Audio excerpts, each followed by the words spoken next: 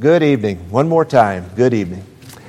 It's been a joy to be with you this week. Thank you so much for the invitation to come to be a part of this meeting. Thank you so much for your kindness, your hospitality, your thoughtfulness toward me this week. I really, truly do appreciate it. What Mike said about some of the things going on at my home back in Katy are true. My wife is a wonderful woman. She puts up with me, number one. Amen. Cherie puts up with Mike. Amen. But not only that, but she has handled some of the things that have happened this week by just no fault of anybody's. She's handled them really, really well, and I'm very appreciative. But I'm looking forward to being there and being able to go through all the events of the week with her, because it's been kind of trying. Thank you so much for your prayers, and thank you so much for allowing me to come and to be a part of this meeting. I've been very impressed with the congregation here. I've been very impressed by your faith, by your desire to serve the Lord. I'm impressed by the men who preach here. Brother Mike is a dear friend, as I've mentioned. We've known each other for years. I am in tremendous debt to him for a number of reasons. And it's been a joy for me to be with him and with Cherie and Karen and David this week a little bit. Also with Adam. He's a man who genuinely loves you and loves the Lord, and we appreciate so much, and I know you do, a man who has that kind of character and that kind of ability. My prayers will be with you as a congregation going forward, and I hope our paths are able to cross again one of these days. If you ever come down toward the Houston area, come see us in Katy. There are a lot of ties between Westside and Katy, by the way. Gary and Cindy Brown, recent members here, they've moved to Katy and they've placed membership with us, and we love and appreciate them very much.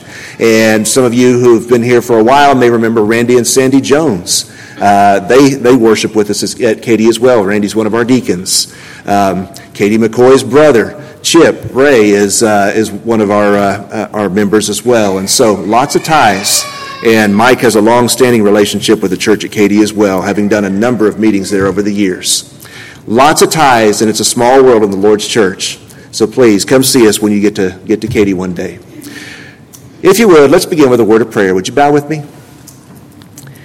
Heavenly Father, thank you so much for being the invitation that you've extended to us to come and to be his disciples. We ask, O God, that you might help us to follow him more fully. We ask that our hearts might be attuned to you and that we might see the world from your perspective each day that we live. We ask, Father, that you'll help us to see difficult burdens and challenges that you want us to take up. Help us, Father, by your grace and by your strength to do your will in this world. Thank you so much for the church here at Westside. Thank you for the church at Katy. Thank you, Father, for faithful brethren all over the world. Help us to hold up one another's hands, to encourage each other. And, Father, we all look forward to the day when your Son returns and when we can be home with you in glory. Father, we pray that you'll bless our study this evening as we think about the joy of being your disciples. It's in Jesus' name we pray. Amen. The story is told that a few years ago, gospel preacher Marshall Keeble, some of you may recognize that name, Brother Keeble had a tremendous sense of humor. He was visiting a congregation in West Texas, and the preacher there started showing him around the classrooms in the church building. That's what Brother Keeble wanted to see. He didn't want to see the auditorium, just the classrooms. He went into a kindergarten class, Brother Keeble did, and he saw a bulletin board. And there were a number of bees on the bulletin board, like honeybees. And on each one of the bees, there was a little inscription: be kind, be thoughtful, be happy, be joyful. And Brother Keeble looked at that bulletin board and with his great sense of humor said, I believe some of our brethren need to be stung by some of these bees. And the point that he made is a good one. There is to be joy in the hearts and the lives of disciples of Jesus Christ. All this week we've been talking about living a crucified life. Take up your cross, deny yourself, follow me, Jesus says. And it's a challenge, and it talks about, and it brings to our minds the burdens that sometimes come with being a disciple of Jesus. But at the very same time, we need to remember that a byproduct of following Jesus is that we will have real and lasting joy. In Galatians chapter 5, verses 22 and 23, The Bible tells us that the fruit of the Spirit is, among other things, joy. The Bible says in John chapter 15 and verse 11 that before Jesus went to the cross, and in the very shadow of the cross, he uttered these words. John 15:11, he said, "These things I have spoken to you, that my joy may be in you, and that your joy may be full." Something that you and I may need to think about. If there's no joy in my life as a disciple, if I don't rejoice, and especially if I don't rejoice over the things that cause God to rejoice, if I don't do those things, that is a sure indicator that God is not really having his way in my heart and mind. If there's never any joy, if there's never any peace, if the fruit of the Spirit is not evident in my life in any way, in any shape, form, that may well indicate that I'm not following Jesus in the way that Scripture indicates I ought to follow him. Real joy, fullness of joy, John 15:11. John the Apostle would later write in 1 John chapter 1, verse 4, "I write these things to you that you may have fullness of joy, that your joy may be full." God's people are to be a people of joy. Are you willing, as a disciple of Jesus, to follow him so closely that you'll suffer for the same reasons that Jesus suffered? And a second question is this: am I willing to follow him so closely that I'll rejoice for the same reasons that cause him to rejoice? In Hebrews chapter 12, verses 1 and 2, the Scripture tells us that we're to run the race that is set before us with endurance, looking unto Jesus, the author and finisher of our faith, who, for the joy that was set before him, endured the cross, despising the shame. What that passage indicates is that there can be joy even in the presence of a cross. Jesus, for the joy that was set before him, endured it, despising the shame. You and I need to think about the joy of discipleship. When I was a kid, we used to sing in Bible class, "Isn't it grand to be a Christian?" I don't know if they sing that song anymore. "Isn't it grand to be a Christian? Isn't it grand?" And I would sit there and I would think as a young boy, I'm not sure why it's grand to be a Christian. I'm not really sure what it is that makes I'll sing the song and I appreciate the words and I kind of understand, but I wasn't a Christian. I wasn't old enough to obey the gospel at that point in my life. But I remember the words to the song. And a question I have for you tonight is this. If I were to ask you, what's so grand, what's so joyful about being a Christian, what would you say? What would your response be? What I'd like for us to do with our study tonight is this. Very simple. I'd like to share with you about 8 reasons why Christians ought to rejoice. The joys that are experienced by those who are disciples of Jesus Christ. 8 reasons why Christians ought to rejoice no matter what. If I'm a disciple, a follower of Jesus, these are reasons that I can take and I can put in my heart and I can put in my mind, and no matter where I am, I can find a reason to rejoice. To rejoice in the Lord always. And again, I say rejoice. Philippians 4, verse 4. Reason number 1 why Christians ought to rejoice. Because we know as Christians the joy of forgiveness. Because as Christians, as God's people, we know the joy of forgiveness. Before we became Christians, before we obeyed the gospel, the Scripture accuses us of being enemies of God, Romans chapter 5, verse 10. It accuses us of being lost in sin, Luke chapter 19, verse 10. It accuses us of being dead in our sins and our trespasses before we became Christians. And we were guilty before God. And the Scripture says that when we contact the saving blood of Jesus Christ, that our sins are remitted. Acts chapter 2, verse 38. Repent and be baptized, every one of you, in the name of Jesus Christ, for the remission of your sins. Remission. We use that word, don't we? When somebody has cancer, terrible news for someone to hear. And when somebody's enduring that, it's a difficult diagnosis. But what joy comes when a patient goes to the doctor and the doctor is able to say, the disease is in remission, no evidence that it was ever present. Brothers and sisters and friends, we ought to think more as Christians about how our lives used to be, about how sinful we have been, and we ought to think more about the sins that God has forgiven. We ought to thank God every day for the joy of forgiveness. The Bible says that when we are forgiven, God takes our sins, as it were, and casts them into the depths of the sea. Micah chapter 7, verses 18 and 19. All your sins have been hurled into the depths of the sea, not coming back. In Psalm 103, verse 12, the Bible says, so far as the east is from the west, that's how far I've removed your sins from you. One problem that a lot of Christians have is this: we don't trust God to forgive us. It's really an act of faith when you stop and think about it. Receiving God's forgiveness. It means that I'm trusting Him to do what He says He's going to do. He says in His Word He'll forgive me. He says my sins and my iniquities He will remember no more. He says those things. Hebrews chapter 8, verse 12. He makes those promises that the blood of Jesus gives us redemption. It purchases us back from sin. Ephesians chapter 1, verse 7. God tells us that that's the case. And we have a hard time as human beings sometimes because we refuse to believe what God says is true. We miss out on the joy of Christianity oftentimes because we refuse to accept that God has forgiven us, the joy of forgiveness. The Bible speaks about how sins are cleansed, made white as snow, Isaiah chapter 1, verse 18.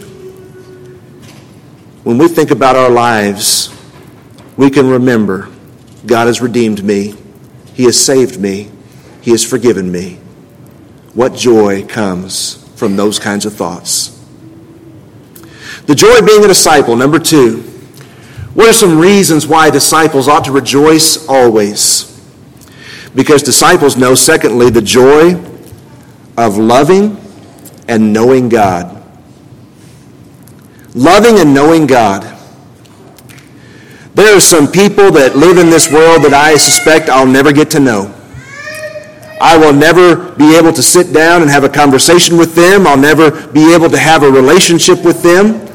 Maybe a powerful ruler somewhere. I'm not going to be able to have access to them, but God says, I want to know you, and I want you to know me. And there is joy in that relationship. And listen to me carefully. Here's why there's joy in that relationship. Because there is no greater gift that you could ever receive than God Himself. There is nothing better than God. He is amazing. He is wonderful in all of His respects, all of His attributes. And He wants a relationship with you and me. And there is joy in knowing Him and knowing who He is and knowing that He loves us and cares about us. In Jeremiah 9, 23 and 24, Jeremiah writes, let not the wise man glory in his wisdom. Let not the mighty man glory in his strength. Let not the rich man glory in his riches. Let he who glories rejoice in this, that he knows and understands me, says the Lord. Knowing God, having a relationship with Him, loving Him, there is joy to be found. Think about this. Our worship is to be an expression of joy, is it not? When we come before Him and we sing praises to His name, isn't it to be an expression of the joy that's in our hearts because of who He is and all that He is? Jesus says in John 4, verse 24, those who worship God must worship Him in spirit and in truth. And when we stop and think about what it means to rejoice in the Lord, part of that has to do with the way that we worship, the spirit that we bring. You know, as a husband, when I bring a gift to my wife, I shouldn't bring the gift and say, well, here you are, honey. This is my responsibility as a husband, and that's the only reason I'm giving this to you. And sometimes we bring our praises to God like that. Well, this is what I'm supposed to do. This is what the Bible tells me I have to do. And so here you go, God. But rather, there is joy to be found in genuine praise, in genuine knowledge, in a genuine relationship with God. Open your Bibles, if you would, to 1 Peter chapter 1 and verse 8, and notice what Peter writes. He's speaking about Christ specifically in 1 Peter chapter 1, verse 8, but listen to what he says. The joy of knowing and loving God. In 1 Peter chapter 1, verse 8, Peter writes about Jesus. Peter had seen Jesus face to face, had spent time with him. Peter knew Jesus. But he's writing to people that didn't see Jesus face to face. And in 1 Peter 1 verse 8 he says this, whom having not seen, you love. Though now you do not see him, yet believing, you rejoice with joy inexpressible and full of glory. That's a passage worth pondering. We can know Jesus Christ, have a relationship with him, and there is inexpressible joy in that kind of life and that kind of knowledge. What a Savior, what a God we serve. Joy number 3, as you think about discipleship and as you think about the joy of following Jesus Christ, disciples have the joy of witnessing the gospel's power. The joy of witnessing the gospel's power.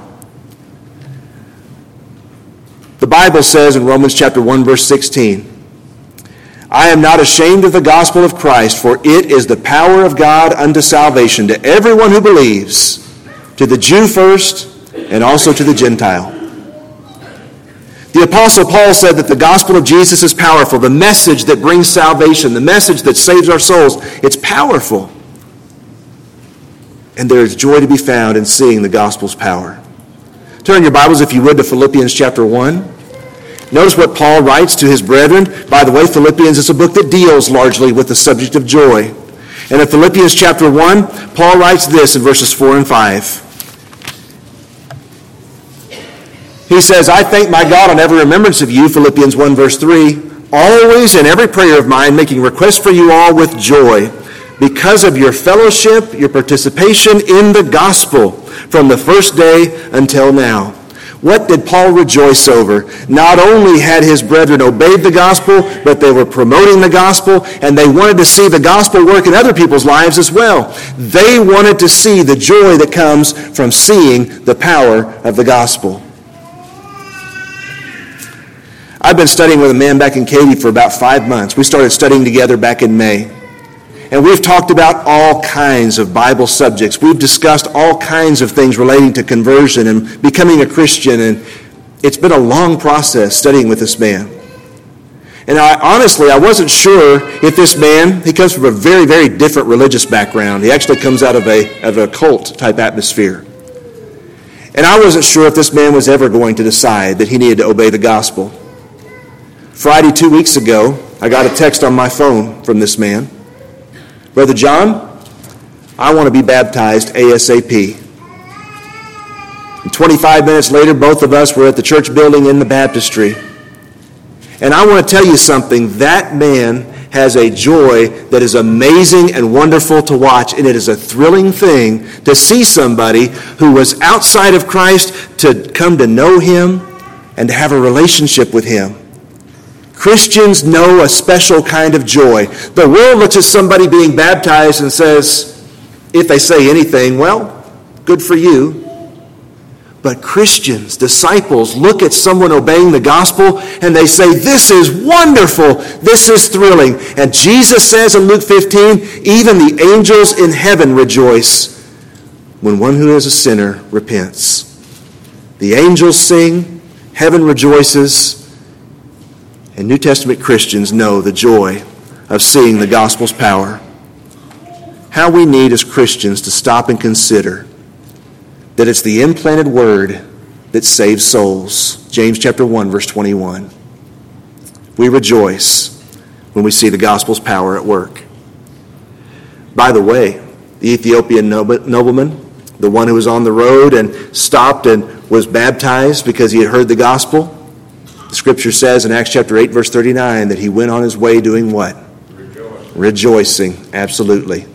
Rejoicing to see the gospel's power. Next, number 4. Christians, disciples of Jesus, can rejoice always because of the privilege of prayer and the presence of providence. because of the privilege of prayer and the presence of God's providence. Christians can rejoice always. God says, bring your burdens to me. Bring your cares to me. Bring your sins to me, and I will cleanse them. God says, I want to hear from you. I want a relationship with you. Relationships, brothers and sisters, are built on communication. God communicates to us through His Word. We communicate with God through prayer. Pray without ceasing. Pray always. Open your Bibles to Philippians chapter 4 and verse 6, since you're in Philippians. Philippians chapter 4 and verse 6. The Apostle Paul writes this, be anxious in nothing, Philippians 4:6, but in everything, by prayer and supplication with thanksgiving, let your requests be made known to God. And look at the promise in verse 7, and the peace of God which surpasses all understanding will guard your hearts and minds through Christ Jesus. I like what Peter writes in 1 Peter chapter 5, verse 7 as well. Peter says, cast all your cares upon him. He cares for you. You know, sometimes we lack joy as Christians. We don't have the joy that God intends for us because we're not listening to and obeying what the Scriptures say on this matter. Casting all your cares upon him. We have in our minds the idea that, there's some cares and there's some burdens that I can handle. I'm not going to pray about these. I'm not going to give these to God. I'm not going to cast these upon him. Christians have the blessing and the joy of prayer and the presence of God's providence. God says, all things work together for good to those who love the Lord, to those who are the called according to his purpose. Romans chapter 8, verse 28. It's a prayer, it's a promise of providence in our lives, that God cares about us, that he thinks about us. A lot of people are control freaks. What do you mean by that? I mean, people want to control the past. If I can't control the past, I'm going to control what people know about my past. Or maybe we want to control the future. I want to control what's going to happen one day. Or maybe I want to control other people. Why won't they make the right decision? Why won't they do what I want them to do? Or maybe we want to just control our circumstances. And when we stop and really admit it, we can't control any of those things. Prayer, providence, a genuine trust in our God. It's a source of joy in a disciple's life. Because even though we may not be in control of a lot of things in our lives, we serve a God who can do exceedingly abundantly above all that we ask or think. Ephesians chapter 3, verses 20 and 21. Sources of joy for a New Testament Christian. Number 5, the joy of fellowship in Christ. The joy of fellowship in Christ. When I become a Christian, the Bible says in Acts chapter 2 that the people who obeyed the gospel on the day of Pentecost, they were added to the church. They were added to the group that belongs to Jesus Christ.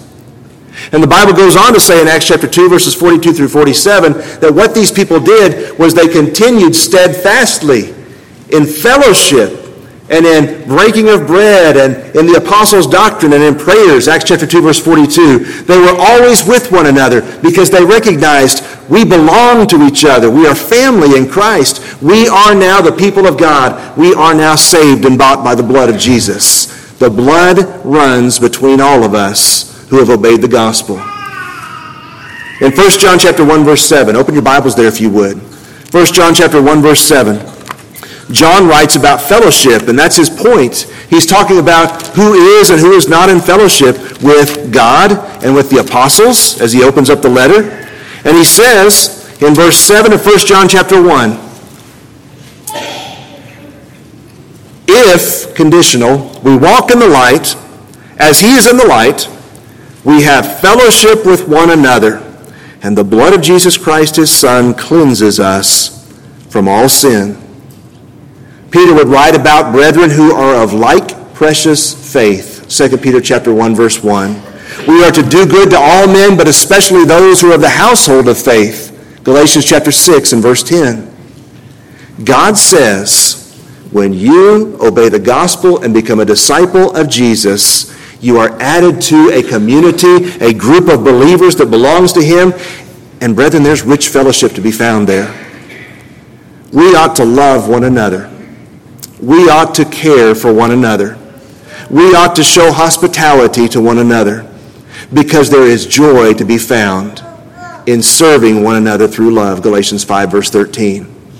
Disciples are added to a brand new family. You know, sometimes our families are pretty disappointing. If we really stop and admit it, there are a lot of things that we wish were different in our physical families. We wish there were a lot of things that people would have done differently or that people do differently. But God says, come to me. Be a disciple of Jesus. I'll give you a family that lasts forever. That's what Christians are. It's a rich and a wonderful and a beautiful fellowship to be a New Testament Christian. And there is to be joy derived from that. That doesn't mean we don't irritate each other as Christians sometimes. It doesn't mean we don't disagree with each other at times. But through all those things, the blood of Jesus and the love that we are to have for one another, those things sustain us because Jesus has purchased us a rich fellowship, a source of joy. Number 6, why can a Christian rejoice no matter what? What are some things that as a disciple I find to rejoice in and I can see? I can rejoice because of God's presence in my life. God's presence in my life. Open your Bibles to Hebrews chapter 13 and verse 5. Hebrews chapter 13, verse 5. Notice what the writer of Hebrews says.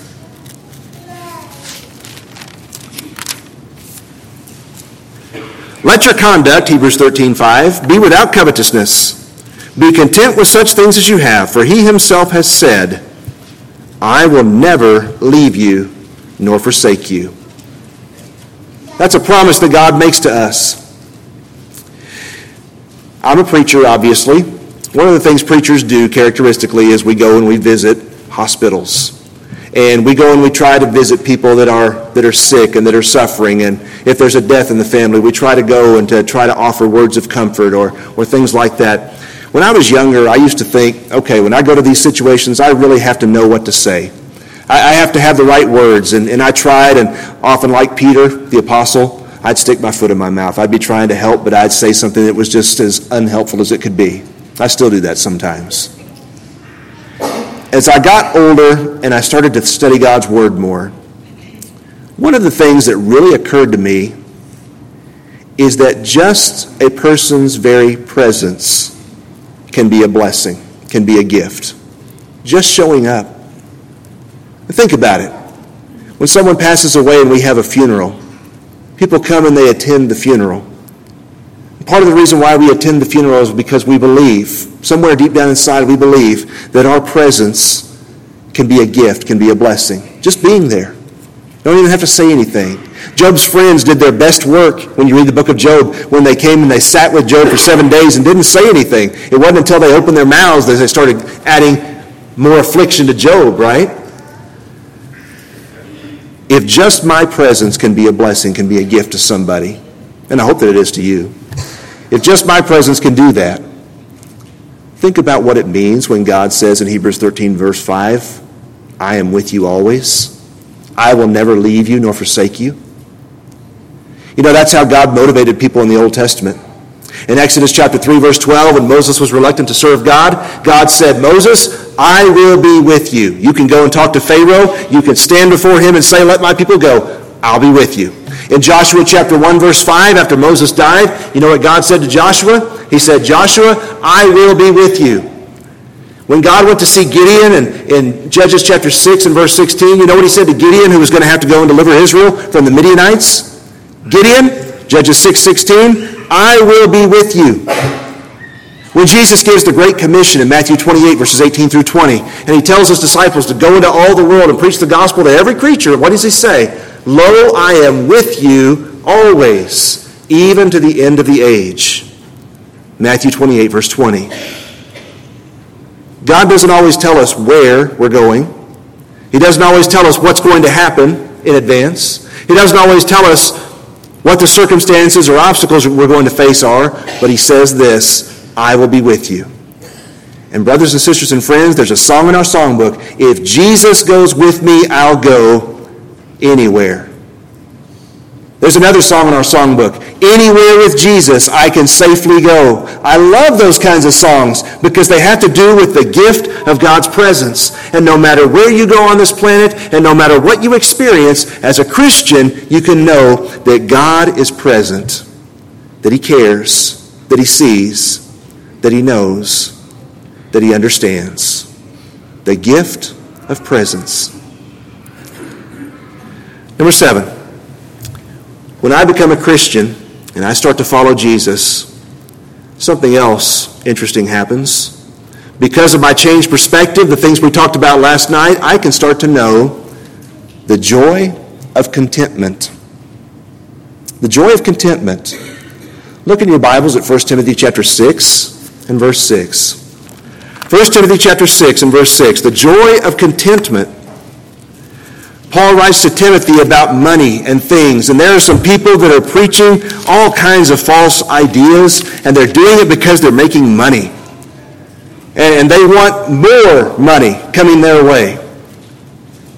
And Paul says in 1 Timothy chapter 6 and verse 6, now, godliness with contentment is great gain. I read a definition of contentment that really stuck with me one time. The author said this, that contentment is being satisfied if God never gave me any other blessing than what he's already given. God has blessed us with so much in Christ. Every spiritual blessing in the heavenly places is found in him, Ephesians 1 verse 3. And contentment is being able to say, God doesn't ever have to give me any other blessing. I'm content with what he's given me in Christ. Godliness with contentment is great gain. The Apostle Paul in Philippians 4, verses 10 through 13, starts talking to the Philippian congregation about being content. He says, I know how to be abased, do without. I know how to abound. I've learned whatever state I'm in to be content. I can do all things through Christ who strengthens me, Philippians 4, verse 13. There's joy to be found in not being too attached to things, and not being too attached to the outward trappings of this world. The joy of contentment, of resting in Christ. I can even be content with regard to people. All of us tend to compare ourselves with others, don't we? We tend to look at other people, and we tend to see how we measure up, how we stack up. 2 Corinthians chapter 10, verse 12 says, when we compare ourselves by others, we are not wise. And so, if I'm going to compare myself to anyone as a Christian, I ought to compare myself to my master because I'm his disciple. I ought to compare myself to Jesus Christ. And none of us measures up to him. I can know contentment with things, with money, with people, because of my relationship with God. And I'll tell you, if you've never experienced that kind of contentment, I'm telling you, there is joy to be found because of our relationship with Jesus and the promises of his precious word. Number 8, when we think about the joy of discipleship, the joy of serving, the joy of serving. Jesus says, turn your Bibles to Mark chapter 10 and look at verse 45. Mark chapter 10, verse 45. Jesus says this. Mark chapter 10 and verse 45. The Son of Man did not come to be served, but to serve, and to give his life a ransom for many. Jesus came as a servant, Philippians 2, verses 6 and 7. He came not to be served by us, but to serve us, to give his life for us. Have you ever gone to visit somebody who's ill, maybe in the hospital, or maybe you've gone to a nursing home to visit somebody who's a patient there? And maybe you were feeling a little bit down yourself and you're just kind of at the end of your rope. And you go and you try to at least cheer somebody else up. Have you ever noticed the effect that it has? You give yourself in service to somebody else. You share with them the gift of your presence and your love toward them. You share with them the kindness that Christ would have. Jesus said, if you do these things to the least of these, my brethren, you do them to me. Matthew chapter 25. But you go to a place like that and you try to help somebody, and what happens? What happens to us? You leave there feeling encouraged and edified and joyful yourself. Why is that? I'll tell you why. Because there's joy to be found in serving others. That's why. One time I read a statement in a book that, again, stuck with me, and the statement went like this. The only people who have ever learned how to truly be happy are those who have sought and discovered how to serve. The only people who have ever found how to truly be happy are those who have sought and discovered how to serve, out of love, out of compassion, out of concern for those who are hurting. When I follow Jesus Christ, he shows me what it means to be a servant. And he shows me the joy and the richness that comes from a life given to service. Jesus washed feet, and in John 13, verses 14 and 15, he said, I have left you an example that you should do as I have done to you. The joy of serving. My pleasure, so they say at Chick-fil-A, right? We need as Christians to have that kind of outlook on service. I bring these things to your attention tonight for your encouragement because maybe you've been considering, do I really want to be a disciple of Jesus? Maybe you've been asking the question, this world is really difficult and this world is really tough, and you're a Christian yourself. Where is joy to be found? There is genuine, real, and lasting joy to be found in following and serving and knowing Jesus Christ. And that's why Paul could say with all of his heart, I want to know him. I want to know the power of his resurrection. I want to share in his sufferings. I want to be conformed to his death, if by any means I might attain to the resurrection from the dead. Philippians 3, verses 10 and following. Maybe you need to respond to the gospel tonight because you want to become a disciple. You want to follow Jesus. Believe the gospel of Jesus. We're lost without him, and only through his blood can we be saved. Only through the work that he accomplished for us at the cross can we ever have hope of redemption. Repent of your sin. Turn away from the life that displeases, dishonors God. That's the first thing Peter told the people to do that believed on Jesus in Acts 2:38. Repent. All of you repent. Change your mind and change your life. Be baptized in water for the remission of your sins, he went on to say. We need as Christians, we need as human beings to obey the commandments of our Lord. And we need to seek the joy that comes from discipleship. If you are ready to obey the gospel this evening, if we can help you with that, or if you need to respond and you want to ask for prayers, heaven's invitation is yours at this time while together we stand and while we sing.